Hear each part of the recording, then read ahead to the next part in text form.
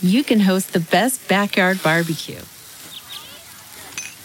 When you find a professional on Angie to make your backyard the best around. Connect with skilled professionals to get all your home projects done well. Inside to outside, repairs to renovations. Get started on the Angie app or visit Angie.com today. You can do this when you Angie that.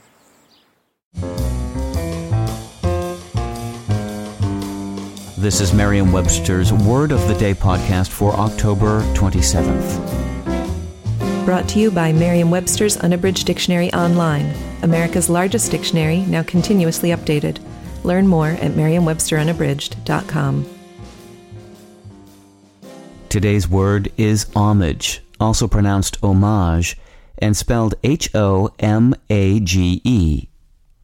Homage is a noun that means something done or given as an acknowledgement of a vassal's duty to his lord. It can also mean more broadly respect or tribute. Here's the word used in a sentence. One scene in the movie was clearly the director's homage to his mentor and idol.